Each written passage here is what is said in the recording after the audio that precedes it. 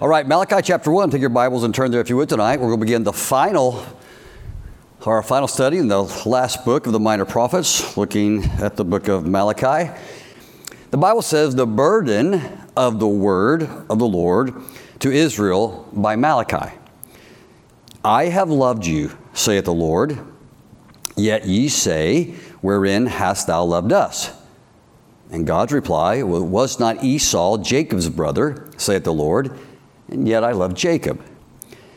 And I hated Esau, and laid his mountains and his heritage waste for the dragons of the wilderness. Whereas Edom, this was the nation that came from Esau, whereas Edom saith, we are impoverished, but we will return and build the desolate places, thus saith the Lord of hosts. They shall build, but I will throw down, and they shall call them the border of the wickedness, and the people against whom the Lord hath indignation forever. And your eyes shall see, and ye shall say, the Lord will be magnified from the border of Israel. Let's pray. Our Heavenly Father, we thank you for yet another opportunity to assemble together as a church family. Lord, it's always such a joy and a privilege, Lord, to gather together around your word, Lord, hearing your music. And Lord, I trust edifying and encouraging one another to continue in this work. And so, Lord, tonight as we are here, I pray that we can make the most of this time. Lord, you present to us truths tonight from your word, ancient and proven.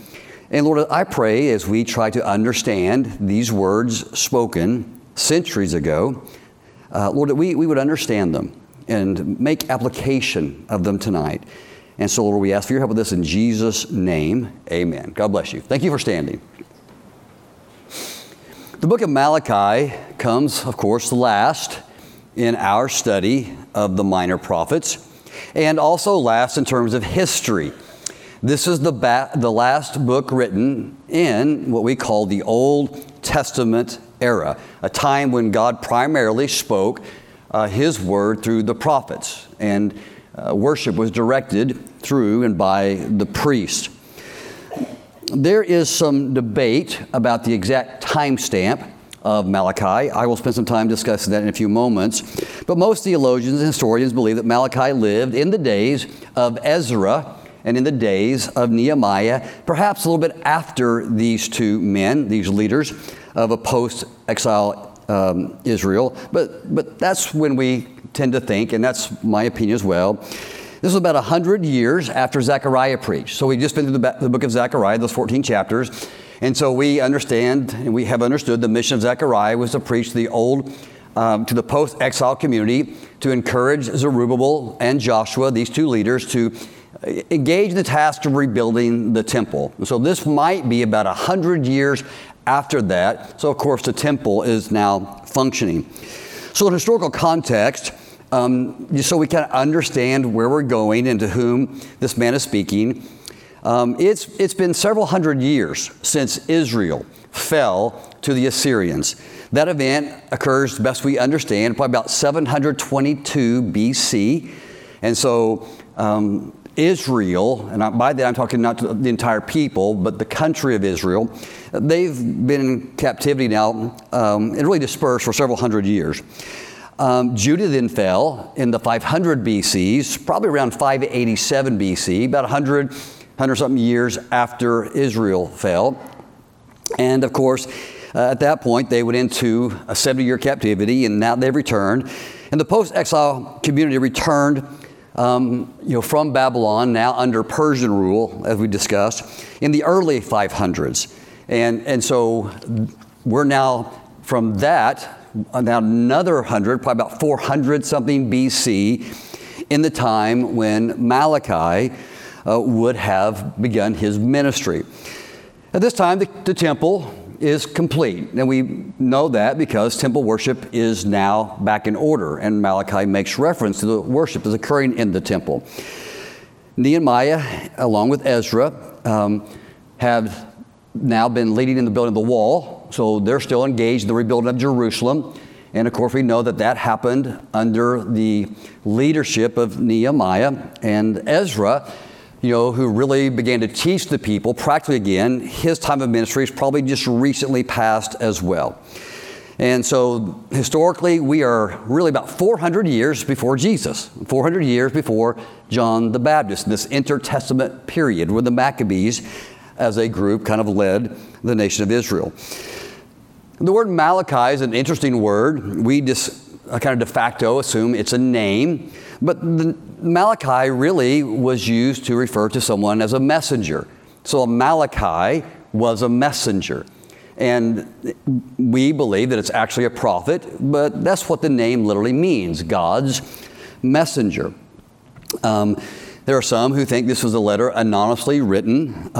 Other people believe that it was written by Ezra because of the writings here. But we, for the most part, believe formally that there was a prophet named Malachi who actually preached these particular thoughts to the nation of Israel, now returned. When I say Israel tonight, I am really talking about the two returned groups of people, the nation of Judah, back from Babylon under Persian rule, and the scattered peoples of the nation of Israel who returned. So I say Israel tonight, I'm referring to the combined nation as referred to before the nations split.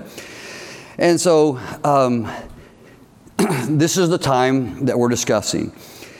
In this day of Malachi, because it's really important to understand this historical context to understand what God is saying here. The Jews are now what I'm going to call a semi-free nation. They have national identity again. They have a measure of sovereignty that was denied them, of course, under Babylonian enslavement. Persia had a different way of dealing with the people, and so they sent them home and allowed them the temple worship. But Persia is still the predominant world power, and technically the Jews are under their auspice, under their control. It would be another 100 years before Alexander the Great would come on the scene, and for several hundred years, kind of lead the Greeks into becoming the world power before Rome would assert its authority in the days of Jesus, John the Baptist, in, of course, what we understand the New Testament.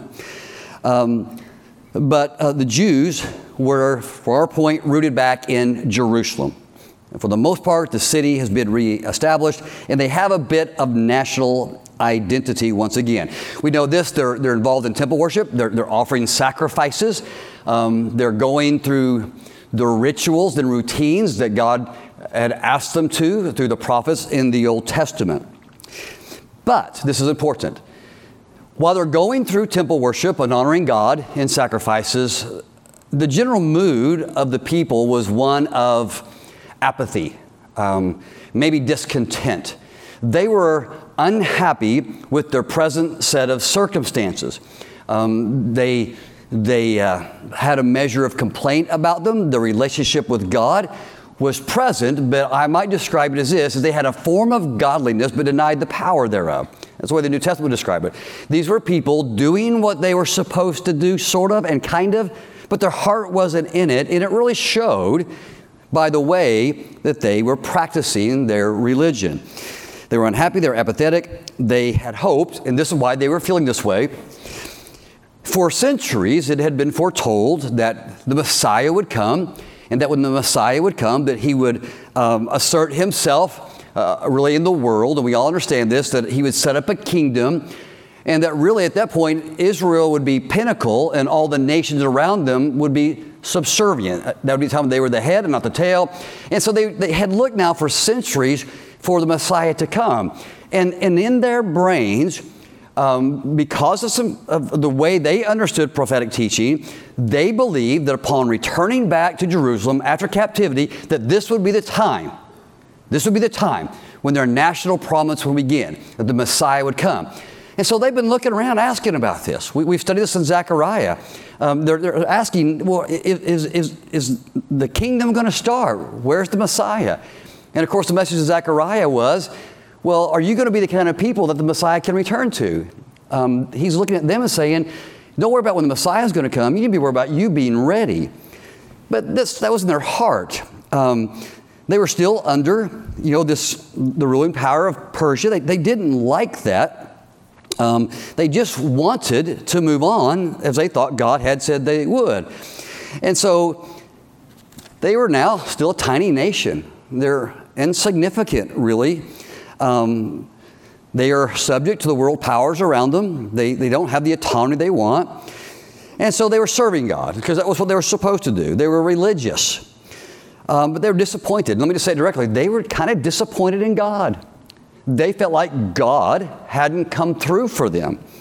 And so in this context, I think as we study the book of Malachi, I know we don't want to hear this, but I think of all the minor prophet books, Malachi is going to have the most relevance for us.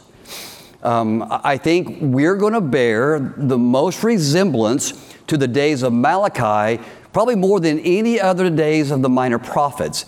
Here were people doing what they thought was right and good. They were going to church. They were showing up.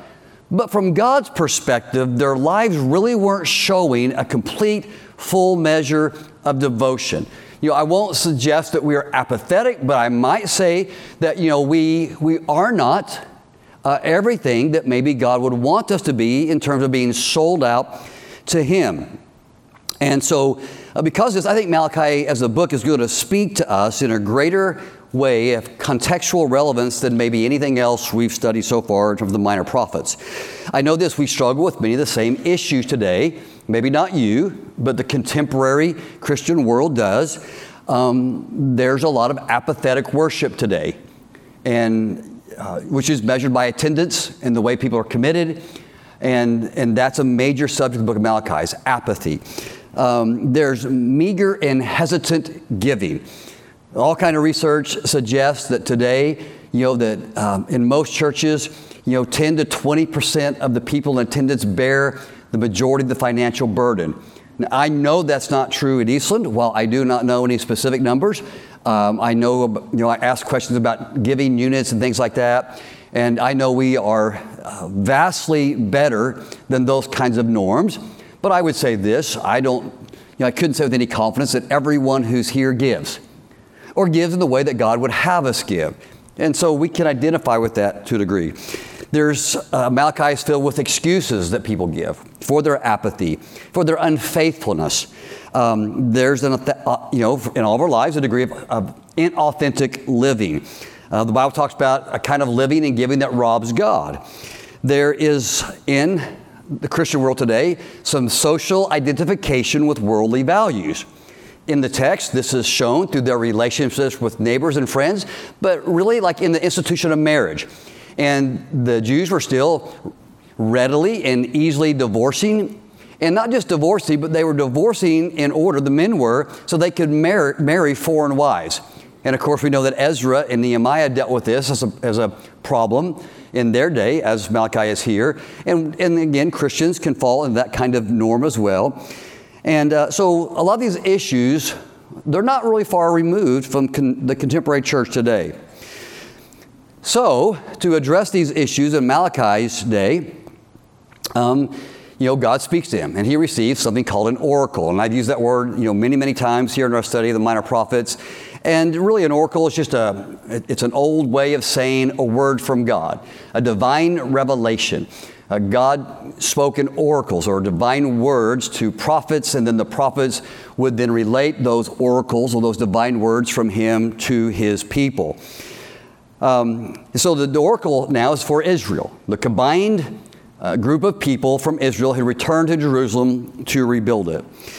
Now the oracle in Malachi, or his word, is presented to these people and really to us in a brand new and unique fashion. Most of the oracles that were delivered in the Old Testament were done through preaching. So think Jeremiah. That would be the best example of that.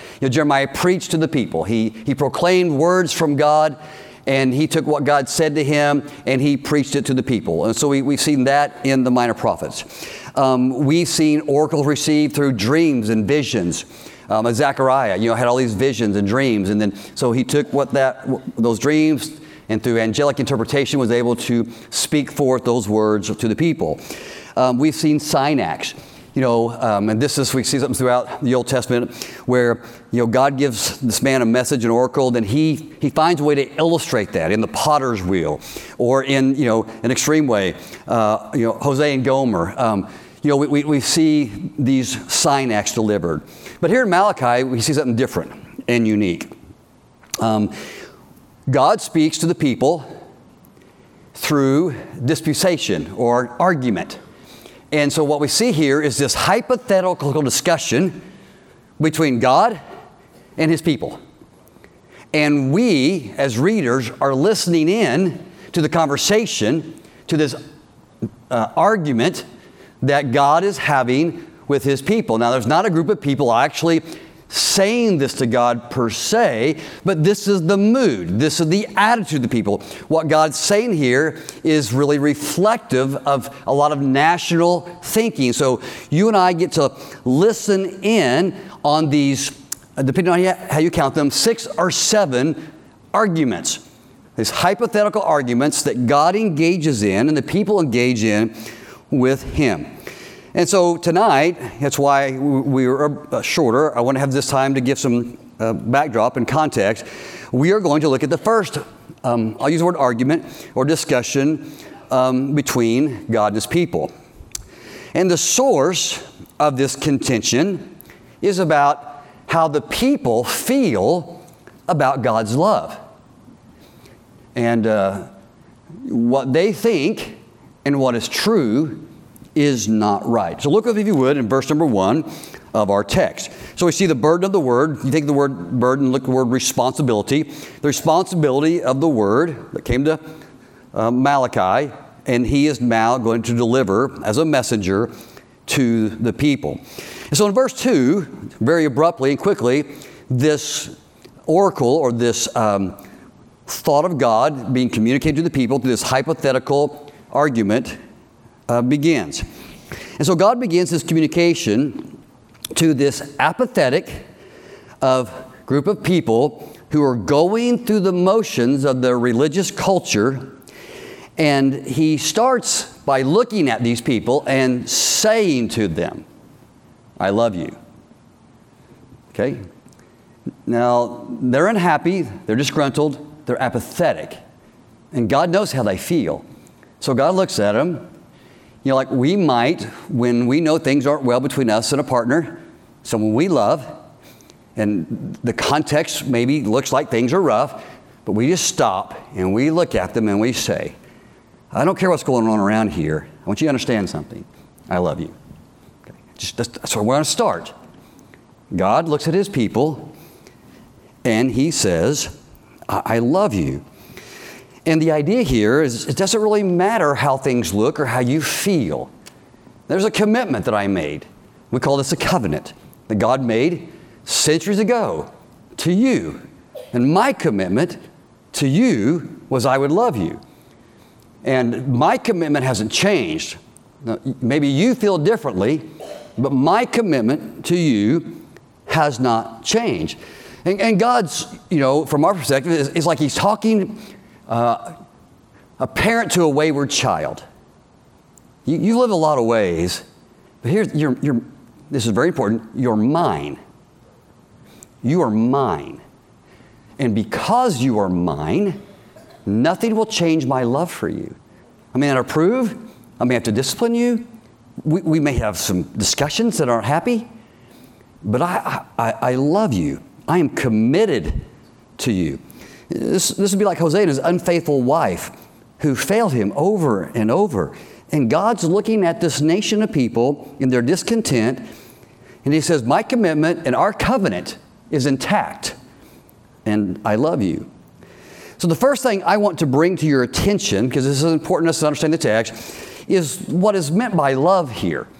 And many of the connotations of the word love would still ring true in the way we use the word love today.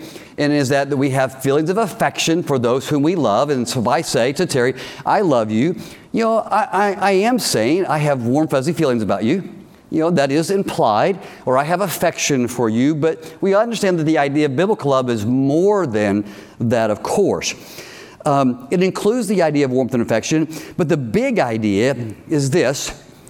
Is that, you understand how I'm going to say this, in our relationship, is that you are mine.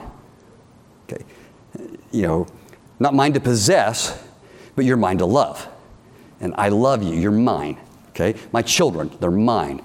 So when I say I love them, I'm implying, and God is really implying in the text, that these people are his.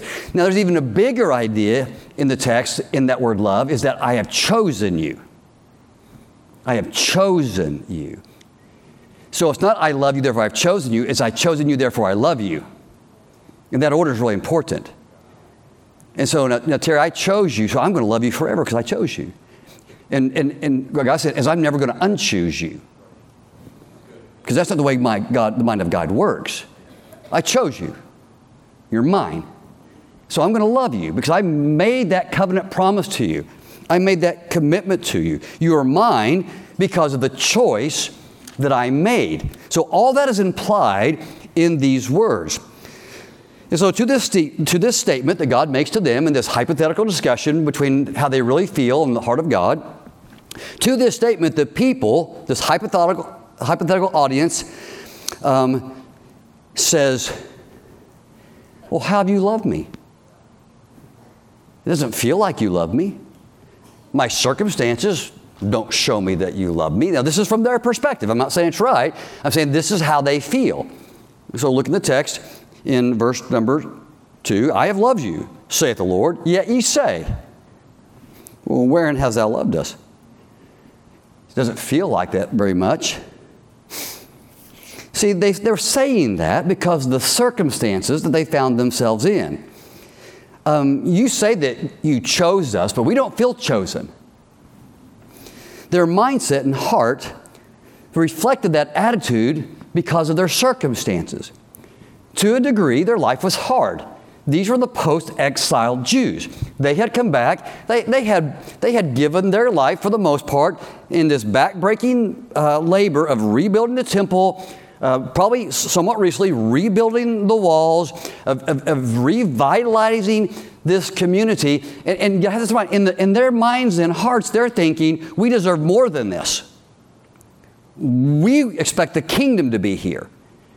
So, God had just released them from prison, Babylon captivity. He had blessed them enough that Persia paid for a big part of this. Despite all the enemies, they had found success. But they're looking at God saying, it's not enough. Wherein have you loved us? We don't feel very chosen. We don't feel very special. This was their attitude and the heart that God is addressing.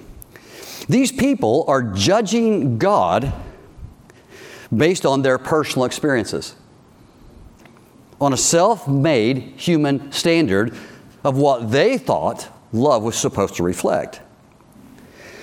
Now, God's reply to them is, for some people, been a bit vexing because of the language that's used here.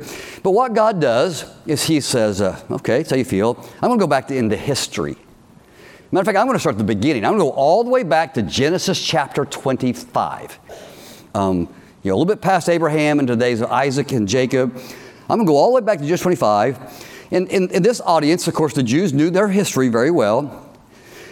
And He's going to help them understand, again, that they are chosen. Because they're chosen, they are therefore loved. They're loved because they're chosen. So God says to them, and this seems nonsensical to us, but they would have understood this. Look in the text again. He says, was not Esau Jacob's brother? And we go, well, what's that got to do with anything? Well, it has everything to do with God's choice and His ensuing love that follows the choice. He says, saith the Lord, yet I loved Jacob. Okay. Let me go through a little history here. The nation of Israel came historically, we know, from Abraham. He's the father of Israel. Abraham had sons, 2 sons, one illegitimate beginning, Ishmael, and then his firstborn son, you could say, from Sarah. His name was Isaac. Well, in antiquity, and really in God's way of doing things, the firstborn son was always the recipient of the inheritance, or the major blessing. And yet, in this example that is really shown forth over and over in the Old Testament, God did not choose the firstborn son. He chose the second in Isaac. And so He chose to bless Isaac and made him the heir of the promise, which was to multiply Abraham into a great and mighty nation and to bring a redeemer from that. So it passed on from Abraham, not to Ishmael, but from Abraham to Isaac. Well, then Isaac had 2 sons, basically twins, fraternal. And we know their names as Esau, who came out first, who was a unique man in that he was red and hairy. There's jokes there, but I'll move on. And then Jacob, who was second, who was fairer. And that's relevant, this order, because Esau was technically the older brother. And it's, minutes or seconds, but it mattered to their identity. And then Jacob came. And people understood that their patriarch was Abraham, Isaac, and then Jacob. And they also knew this. They knew their history again. They knew Jacob wasn't the best of men. They knew he was a deceiver. They knew he had problems. He was a man who wrestled with God. This guy had issues. But here's the thing. God chose him. He didn't choose Esau. He chose Jacob. And because he chose Jacob, he loved Jacob. They came from Jacob, so I love you. You get the thinking? I know it's not the way we think today, but it's like me looking at, Josh and Becca back there and saying, I love Ava because Joshua and Becca are mine. And so you're mine, and I love you. This is kind of the idea he's going way, way back. And this is God's point. Jacob wasn't the best of men, but he was my man, and I chose him. And even though Esau and his nation, Edom, was first, I chose you. And I begat my covenant with your fathers. And this was true all the way back to Moses and the covenant God made to the people of Israel through Moses. He said, I have determined over the course of history, going all the way back to Jacob, to love you. And nothing has changed in all these years. You are still my choice. Now, verse 3 makes another interesting point because he presses this, and this is where we find our discomfort, or some people have found discomfort, in the language here. Look at verse 3. So God's kind of using the reverse of his choice. Now, look up here for a second. And the point of what he's about to say is that Esau and the ensuing nation of Edom is not his choice, and that is reflected in the way their nation has fell out over history. So verse 3, he says, I hated Esau and laid his mountains and his heritage waste for the dragons of the wilderness. We're going to have to hurry here. Whereas Edom saith, we are impoverished. So in other words, these are not God's choice. The point being this, is that they did things that were deserving of punishment, and so God just let them be punished. And they said, well, we're impoverished, but we're going to go and build ourselves up again. But God says, it doesn't work like that. If you do evil things, you're going to get consequences of judgment. So you can try you want to build yourself up, but it's not going to work. If you're apart from me, then it's not going to happen. And so God's just going to lay them low again. And then verse 5 says, basically, you've seen this. You've witnessed that's what's happened to Esau and to Edom. I decided, that you're outside the covenant is the language here. Therefore, you're not the recipient of these special blessings. And the word hated here is colored in our minds by our contemporary understanding and thinking of the word. Hate, in this context, doesn't primarily reflect negative emotion. Like if I said to you, I hate you, you'd go, wow, that's intense. Because there may be some huge angst in us because of some issue. That's really not what's meant here. It just means this in context. It's the opposite of being the object of love. It's you're not my choice. The whole point is, I chose you, but these people weren't my choice. Let me give you two biblical texts to help us understand this. In Luke 14:26, it says this, Jesus saying, if any man come to me and hate not his father and mother and wife and brethren and sisters, yea, his own life also, he cannot be my disciple. Well, Jesus isn't advocating negative emotion towards the people who are most important to us, is he? That doesn't even make common sense. What's he saying this? Is if I am not your choice above those people, then our relationship isn't right. You can't follow me if you love even your life. If you choose life which is really relevant to the study of Revelation. If you choose your life more than you choose me, that's not okay. See, that's hard for us. It's an issue of commitment. Jesus isn't advocating that we have ill will towards our parents. He's saying this: I have to be a higher priority of choice than even family, if it comes to that, in serving me. And so that's what's being communicated here as well. It's the opposite of that. In Proverbs 13:24, it would be another example that all of us can relate to. It says, he that spareth his rod hateth his son. Well, people who choose not to spank their kids can't even begin to relate to this verse. Like, I don't hate my kids because I don't spank them. No, you're missing the point. It's not what it's saying. It's an issue of choice again. If you choose to honor your way more than my way, if your choice in your enlightenment is something different than what I say, well, you're not looking after the best interest of your kids. That's what he says. It's again, the word love and hate here are reflective of choices and commitments made. We all get that? This is not God saying, I don't like Esau. You know, it's not that idea. He says, I have proven Esau was not my choice by judging him when he deserved it. And even when he tried to raise himself up in his wickedness and evil, which Edom was very guilty of that, God laid them low. Verse 5, you've seen this. You've witnessed that truth. And here's the point. But because you're my choice, I have taken care of you throughout history over and over and over and over, and you wouldn't exist unless you were in my covenant, my choice, and the objects of my love. Since the days of Jacob, since the days of Moses, you found a way to overcome. That wasn't you, that was me. There have been times where you've been overthrown and taken captive, and yet I took care of you. You were conquered by the Philistines over and over, but I took care of you. I brought you out. You were conquered by the Assyrians, and you were scattered, but I brought you back. You were overthrown by the Babylonians and even taken away from your land, but you people right now that I am talking to, you are a testament of my love because you're here talking to me. You get the idea? You're still a people, and Edom is gone. What are you saying? Wherein have I loved you?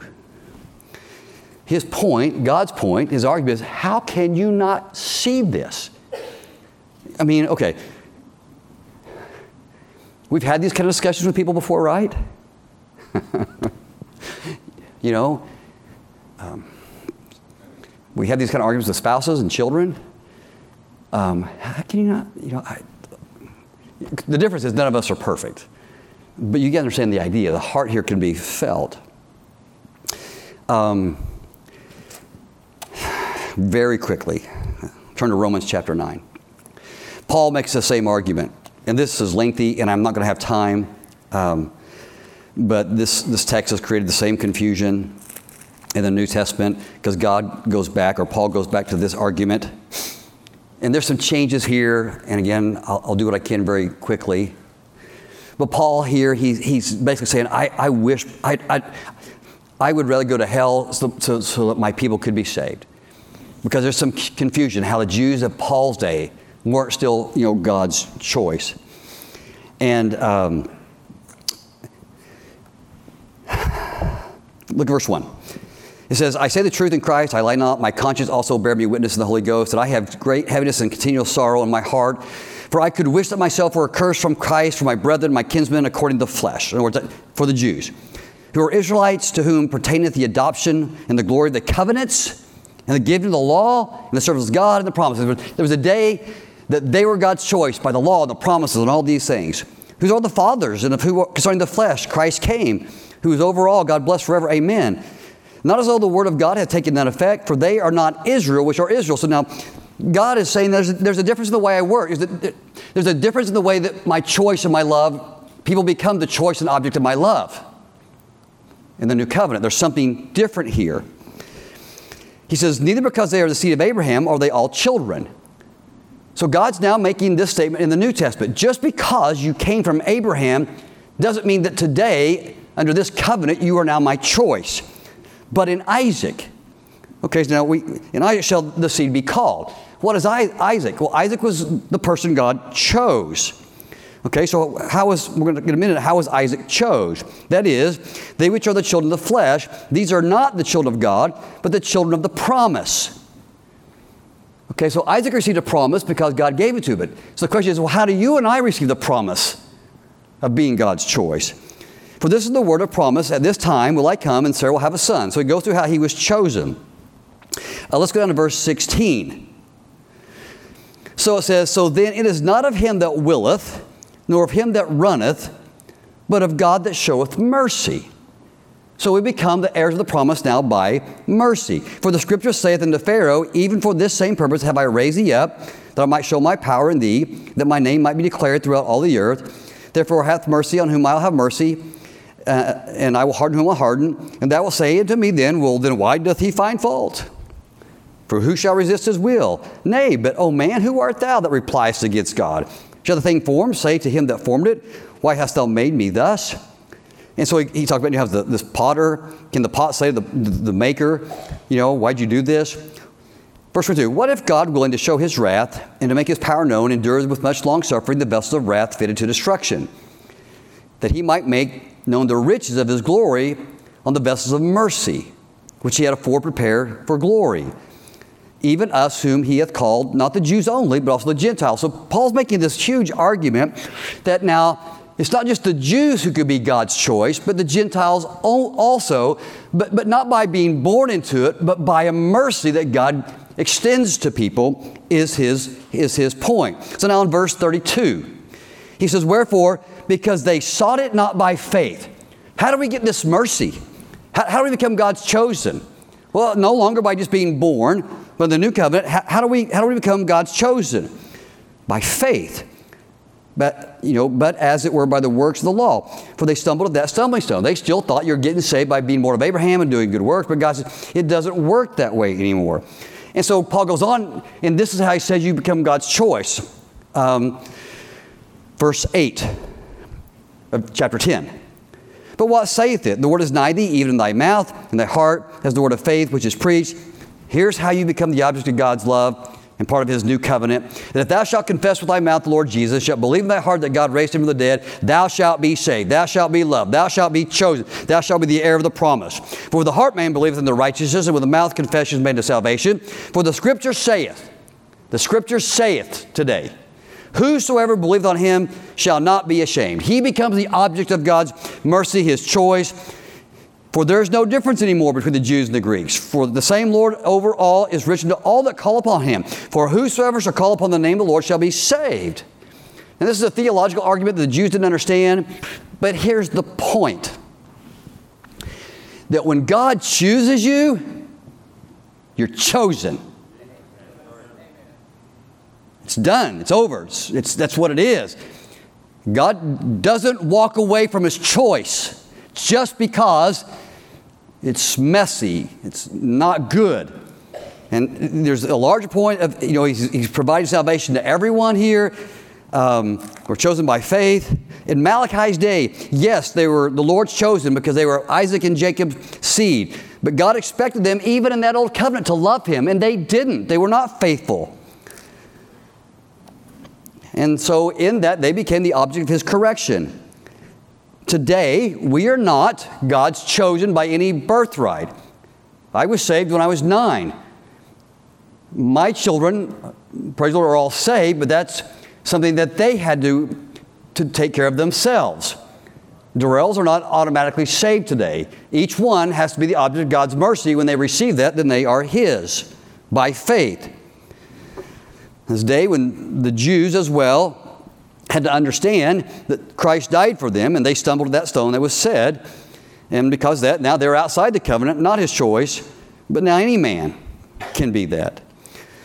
So in terms of understanding the application, because I've digressed, but trying to make a larger theological point, let me say this one more time clearly.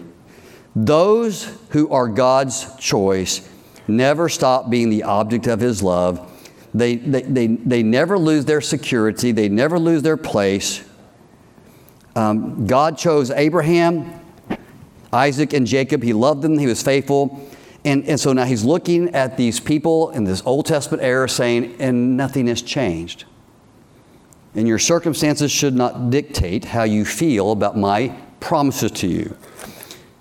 See, what they didn't get is part of the reason they were still experiencing a level of difficulty was the fact that we think about the preaching of Zechariah and these other men, is that they were still struggling with the same sins they were struggling with before they went into captivity. So God didn't feel fully free to bless them in the way that maybe He wanted to or intended to. They survived as a nation, they were continuing, but these people were still struggling with a small level of idolatry, of not treating each other right, of allowing poor rulers, of these sins that we've discussed. In other words, look around, guys. Your problem is your own. It's not mine. The problem is this, is you won't fully serve me and be committed to me, which is reflected in the things that I'm about to discuss with you. But your problem is you're being disciplined, but you're only being disciplined because you're mine and I love you. You with me? And they failed to say it. They just thought, nah, God's not fair. Okay, you stop. You ever felt that way? Anybody here a little spiritually spoiled? If you're saved, look up here. God loves you. And nothing that happens in this life changes that. But the struggle is this, you may not always feel that way. But my marriage fell apart. My kids are wayward. I'm broke. There's reasons for that. Maybe I understand, maybe I don't. Maybe you understand, maybe you don't. But it does not change the fact, if you're His, that He loves you. And if you feel that way, that's a problem, because that's not how God feels. You are eternally secure. That's a problem that you have. It's not a problem with God. He absolutely loves you. Yeah, but my life.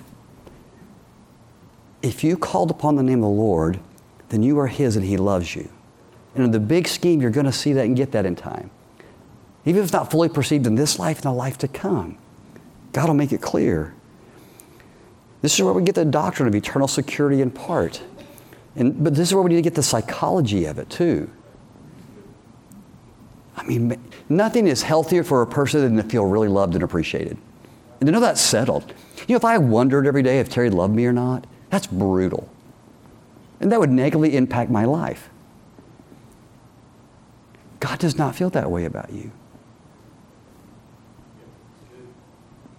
He loves you. It's settled. It's done. You're chosen through faith.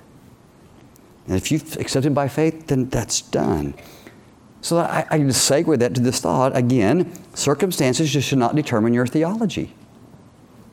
I can say it this way. Circumstances should not dictate your faithfulness or commitment to Him or make you question His love. And in practical ways, this ekes out of us all the time. There's times when hardships hit us, and then so do feelings. There's a few times when people have experienced negative in life and they walked away from God. And we know people like that, don't we? Inexplicable circumstances hit them, and so what they do, they question God's love, and therefore if God's going to treat me this way because, I deserve so much better, I'm out. Now, that doesn't describe most of us when negative circumstances hit our life. We're more like the people of Malachi's day. Well, where's God? And why do bad things happen to good people like me? And does He really love me? This is the way my life's turned out? And if not that, we worry and we fret and we complain. Like if we were absolutely convinced that God loved us, we wouldn't do any of those things. We wouldn't complain. We wouldn't act that way. If we're honest, we're often spoiled like these people. We think we merit and deserve better. And we show it. And so tonight, I think we need, if the circumstances of our lives aren't exactly what we think we deserve, can I suggest to you that maybe you need to consider the choices of your life. Or maybe just realize it rains on the just and unjust in a fallen world. Don't say about that. But do not ever, in life's difficulties, question the goodness and the love of God. All things will forever and always work together for good for those who love God. How come? Because He loves them. It's a promise. Right. Let me ask you to stand.